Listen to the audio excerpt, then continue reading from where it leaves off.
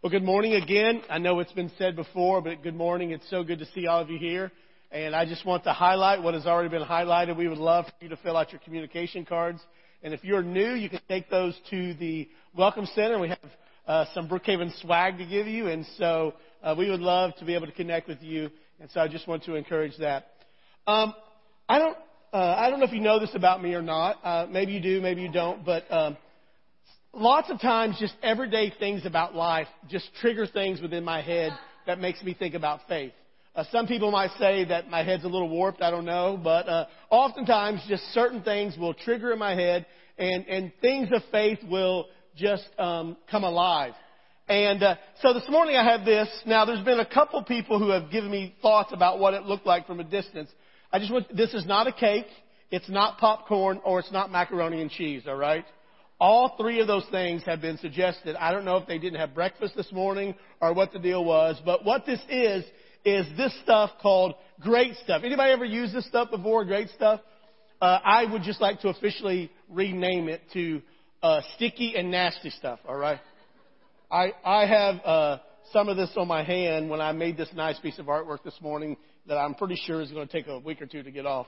But the nice thing about this stuff, and the way it comes in handy, is you take this can and you spray it in places and it expands. In fact, I bought it because I had some holes at my house that I wanted to fill up. And so you spray it in it and it expands, all right? And so I don't know exactly how it works. I just know it works. I'm sure someone here has the scientific understanding of why this does what it does. But for me, it just does what I think it's supposed to do, and I use it. And so I was thinking about it, and I was thinking through the book of Acts, and what really began to trigger in my mind is that when God created the church, we're in a teaching series on the book of Acts, this series called The Launch, where we are looking at how God, Jesus Christ, and his early followers launched this group of people into history. And when God established the church, what he meant for them to do was to expand, right? If I was to take this stuff and to spray it, and it didn't expand, I would think something was wrong, because that is what it is meant to do. It says so right on the bottle, right on the can, right? And so when God created the church, when Jesus established the church, what he longed for the church to do was to expand, was to grow. He did not mean for it to stay with just that small group of believers that were there, his disciples. He wanted this group, this community of faith, to really begin to expand and to grow. In fact, in Acts chapter 1, he says, "You will be my witnesses in Jerusalem, Judea, Samaria, and to the ends of the earth." And so his desire, his intention, was that this group of people would expand, first of all, just geographically. That they would begin to move out and to go into other parts of the world. And so he knew that they would expand geographically. But more than that, he also knew that they would expand, and the gospel message, the hope that is found in Jesus Christ, would go to every people group in the entire world. That's what he longed for, that everyone would be able to hear and to know the message of Jesus Christ, that the truth of the gospel would make its way into the entire world. His desire for this gospel message to expand and to grow was not just for numbers sake. He was longing for the influence of the gospel, this hope and the freedom that he offered. He was longing for people to be able to know that and to be able to understand the transforming power of Jesus Christ. As the book of Acts unfolds, what we begin to see is we actually begin to see this taking place. I was struck by the number of times that we get this idea of the church expanding really played out before our eyes. In the scripture that we read today, it says, "The power of the Lord was with them, and a large number of these Gentiles believed and turned to the Lord."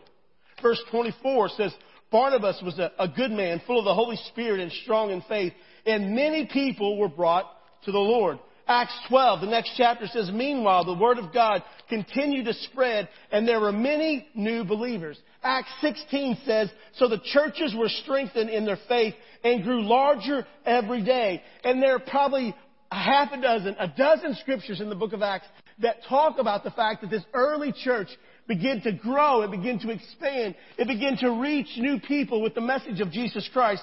And it got me thinking, if the early church's mission, if it's what God had created it to do, was to reach new people with the gospel message, it is a pretty safe bet that God's desire for Brookhaven is also that we would be a group of people that doesn't keep our faith within our own walls, but that we would expand, and that through our influence, through our efforts, that God would bless those, and that the gospel message would be taken out into the world, and the kingdom of God would expand. And so I specifically want to push in a little bit this morning on the passage of Scripture where we are today, Acts 11. 19 through 30. There's some things about the way this early group of people acted, the way they lived their lives that I think we can emulate that will really help us to make sure that the gospel message is growing, is coming into greater influence in our world.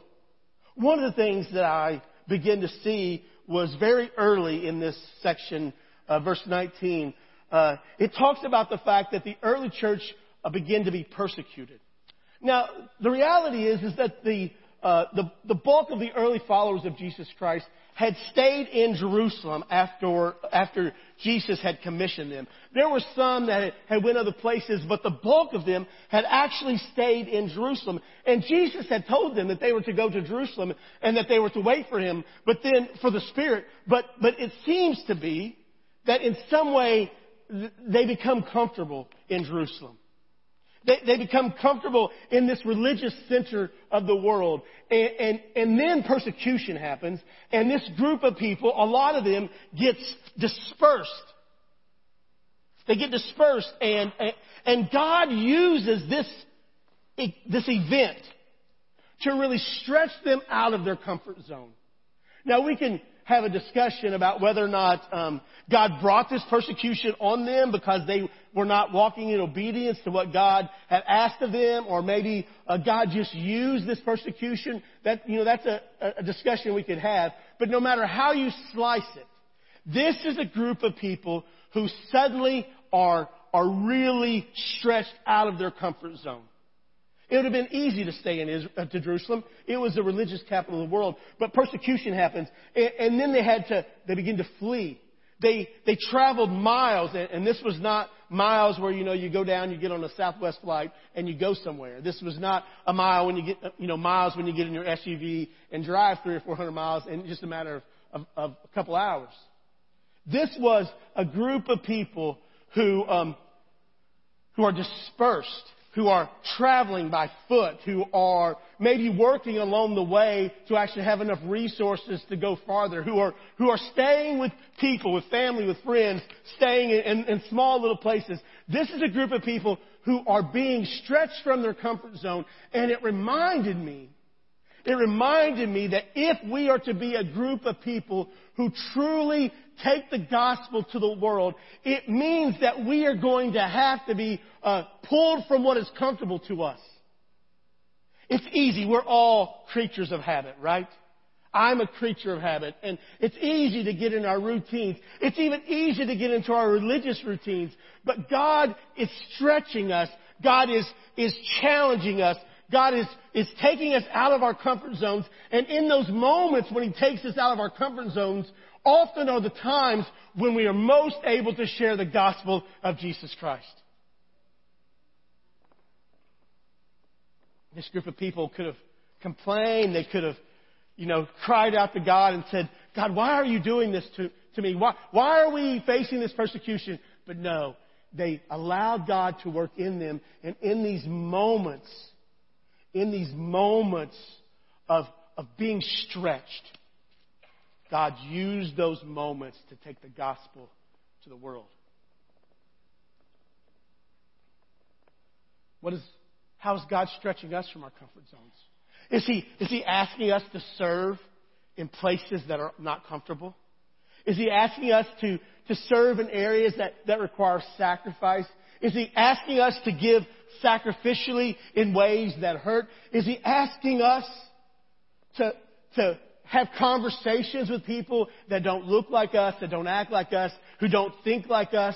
And He's asking us to have conversations with those people to help share our faith. Is He asking us to truly be willing to change our strategies and our methods of how we share the gospel?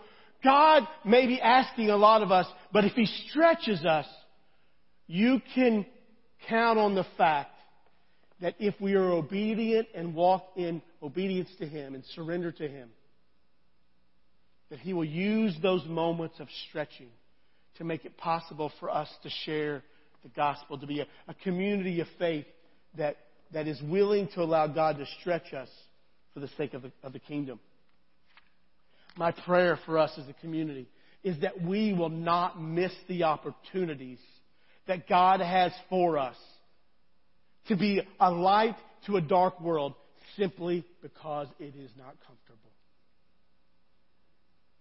The good news is that in this event that is taking place, that God's hand was with them. We see this in a couple places. Verse 21 says, the power of the Lord was with them. And a large number of these Gentiles believed and turned to the Lord. Verse 24 says, Barnabas was a good man, full of the Holy Spirit and strong in faith. And we also read, and many people were brought to the Lord. What struck me, I think, was this idea that there have these passages of Scripture where it says that the power of the Lord was with him, or in Barnabas' case, he was full of the Holy Spirit. And then right after that is this idea that many people were brought to the Lord. I am convinced that when the writers of Scriptures write Scriptures, that is not placed at the end of that statement inconsequently. That there is a direct correlation between the fact that many people came to the Lord and the fact that the Spirit of God was upon them. That the hand of the Lord was with them. Because when we begin this series, I believe I mentioned that as a church, we must understand, for us to truly make a difference in our world, it is essential that we are completely dependent upon the power of God's Spirit at work in our lives. We cannot do this on our own. This idea that we can even share our faith with others and expect them to respond is only possible. It's only possible because God's Spirit is at work in people's lives, and He is working our lives. As a church, we believe in this thing called prevenient grace. It is this idea that there is a grace that goes before us. There's this idea that even when we pray and when we are getting ready to even share our faith with people, that God's Spirit has already been at work in their lives. That because of God's work, His Spirit upon us, that His Spirit has already been at work in their lives. And I believe, as a church, that we can see our world come to know Jesus Christ when we understand that it is the work of the Holy Spirit that is at work in our lives. And not only that, the Scripture says in verse 24 that he was full of the Holy Spirit and strong in faith. Once again, I am convinced that this idea that many people came to the Lord is in part due to the fact that Barnabas was a man of faith. It wasn't so much the size of his faith, it was a matter of who his faith was in. It wasn't so much a matter of how giant his faith might have been, but his faith was completely centered on the person of Jesus Christ. And because of that, because of this belief that people would come to know Jesus Christ, we see Barnabas was a man of faith. And as a result, people did. You know, I begin to ask myself, what if, as a church, we actually believed with everything that we have that people would and could come to know Jesus Christ as their personal Savior?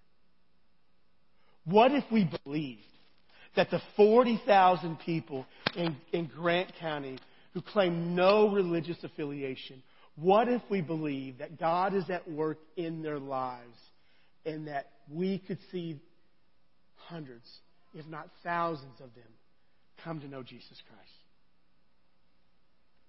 What if we had that true, just genuine faith?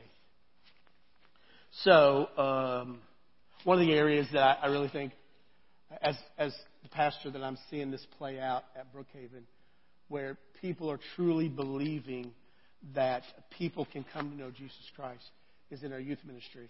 As a matter of fact, this past week, Pastor Dave and I had a conversation, and he relayed a story to me, and I am simply going to ask the person who is involved in that story to come forward. And I'm going to ask Alex Lorenz if she could come forward. You got your own fan club. So, Alex, I believe a couple weeks ago, you all, as a youth group, you went somewhere. Where'd you all go? We went to Never Too Young at Indiana Wesleyan. And that's the junior high.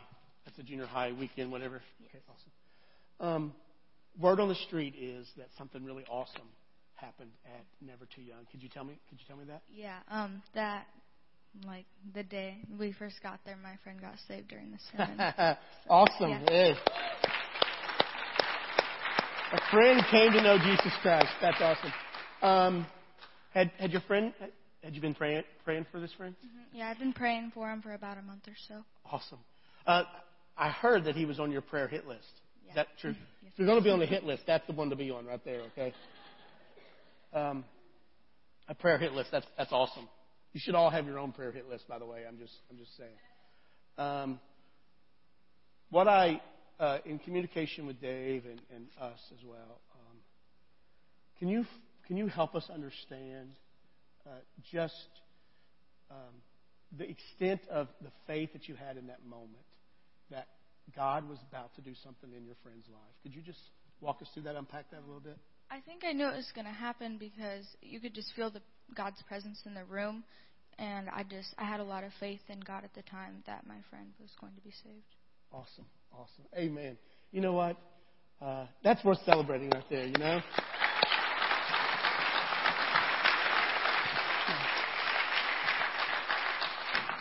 Before Alex leaves, I just want to say, it is my prayer as a church that we will have that same type of faith for the people that we know and love who do not know Jesus Christ yet as their personal Savior.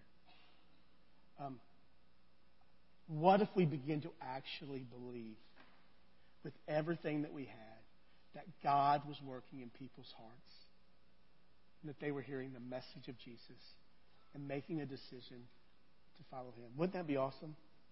Thanks, Alex. Thank you so much.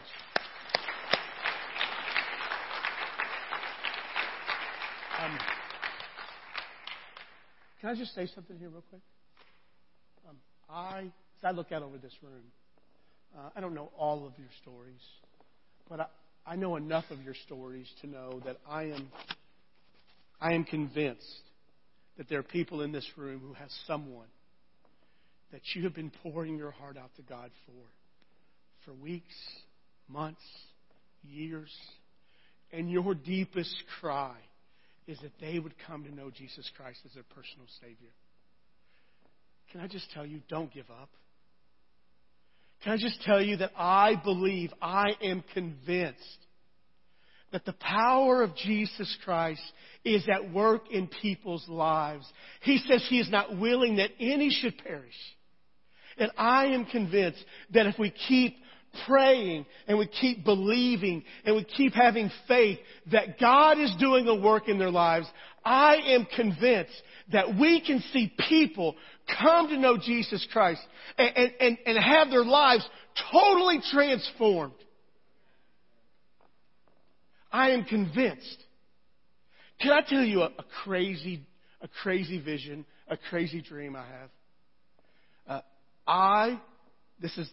It seems a little crazy, but my hope is We just started a new physical church year. The Westland Church ends in end of April. We started May. So every year I get the joy of filling out statistics. That's just awesome. I love all those things, you know. Sarcasm there. But I have a crazy dream. One of the things that we report on is the number of people who have made a decision to follow Jesus Christ in that year's time. I have a dream that this year we will see 60 people come to know Jesus Christ as their personal Savior. Wouldn't that be awesome? Like, Pastor Bob, could you shout for us? Wouldn't that be awesome if we saw 60 people come to know Jesus Christ because we have been faithful? We have allowed God to stretch us out of our comfort zones. We have allowed ourselves to be stretched, and we have prayed, we have believed, we have had faith. We have allowed God's Spirit to work in us, to transform our own lives. And out of that, we have 60 people who come to know Jesus Christ, whose eternal destination is altered. Because we have been faithful. And then you know what we get to do? We get to celebrate, right? Everybody loves a good celebration, right? Like, I think we celebrate well. We celebrate our kids, our grandkids, promotions, our sports teams. We celebrate birthdays. We celebrate anniversaries. We celebrate all kinds of holidays. We are really good at celebrating. But there's nothing as followers of Jesus Christ that we should celebrate more than when someone comes to know Jesus Christ as their personal Savior. I love this story in Acts. Acts chapter 11, verse 24, it says, Barnabas was a good man. Actually, next verse. When he arrived and saw this evidence of God's blessing, he was filled with joy, and he encouraged the believers to stay true to the Lord. It's biblical to celebrate. I mean, Barnabas comes to this group of people, and there's been many people come to Jesus. And it says he was filled with joy. You know what? I was thinking about the stories that Jesus tells in Luke chapter 15. Jesus tells 3 stories in Luke chapter 15. He tells one about a lost sheep, a lost coin, and a lost son. And the theme of these stories is this idea that God is seeking people to restore the relationship with Him, and the joy and the celebration that takes place when people come to know Him. And I want you to listen to verse 7 of this passage. It says, pretty powerful stuff. Jesus says, in the same way, there is more joy in heaven over one lost sinner who repents and returns to God than over the 99 others who are righteous and haven't strayed away. Now, it's okay to celebrate not straying away. But the Scripture is pretty clear that there is more joy in the presence of the angels over one lost sinner who repents than over the 99 who never strayed. I'm convinced that is what Barnabas was doing. He was celebrating these people who had come to know Jesus Christ. And I don't know how it's going to look. But one of my dreams, one of my goals for this coming year is for us as a church to begin to celebrate. To begin to celebrate when people's lives are transformed, when people experience the hope and the freedom that is found in Jesus Christ. I want us as a church to begin to really celebrate what God is doing when people experience new life. What's so exciting about this story, I think, is that I know people well enough to know that Barnabas is celebrating them when I know they don't have their life completely figured out yet. As a matter of fact, he says that he sticks around and he teaches them or he encourages them to stay true to the Lord. I know they didn't have their life completely figured out yet. But Barnabas did not say, we'll kind of wait a little bit. Maybe if it really shows that their life is perfect, then we'll celebrate it. No, the scripture said he was full of joy. I recently heard someone frame it in this context. I think it's appropriate for Mother's Day. It's like a child learning to walk. If you've ever been around when a child learns to walk, they take that first step and everybody's like, oh, that's so awesome, that's so awesome. And everybody begins, jump up and down and knock the kid over probably. And, but if you notice the parents, they don't go, well, that's a good first step, but I don't think you can run a marathon yet. They don't take a couple of steps and fall, and they're like, I told you couldn't walk. No, they're like, good job. That is awesome. You took a first step. You took a step. You stood up. You took a step. Awesome. What if we begin to celebrate like that? When people make decisions to follow Jesus Christ, not stand back and go, well, you're not running a marathon spiritually yet. All right, I really kind of knew you couldn't walk.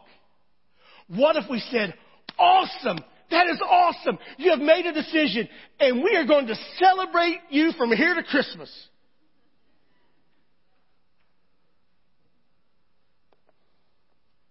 I long for us to be a place where people's lives are transformed because they have an encounter with Jesus Christ that they cannot deny. I was thinking briefly about my foam stuff that expands. And I got to thinking, it never expands if it stays in the can. It's not. Listen, the message of Jesus Christ will never expand if it stays in these walls. It will never expand if it stays in these walls. God has commissioned us. God has commanded us to go to make disciples, to celebrate new life in people. What if we had a crazy goal? What if we truly believed as a church that we are going to see people come to know Jesus Christ? Wouldn't that be awesome?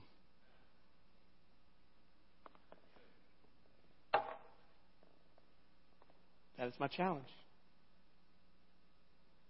The book of Acts is the story of God's hand upon His people, and the gospel message began to expand. It began to spread. May the story of Brookhaven be a story where the gospel message spreads through our community, through our world, because we have allowed God to stretch us. We have been faithful in praying. We have actually believed that people could come to know Jesus Christ, and we celebrate it.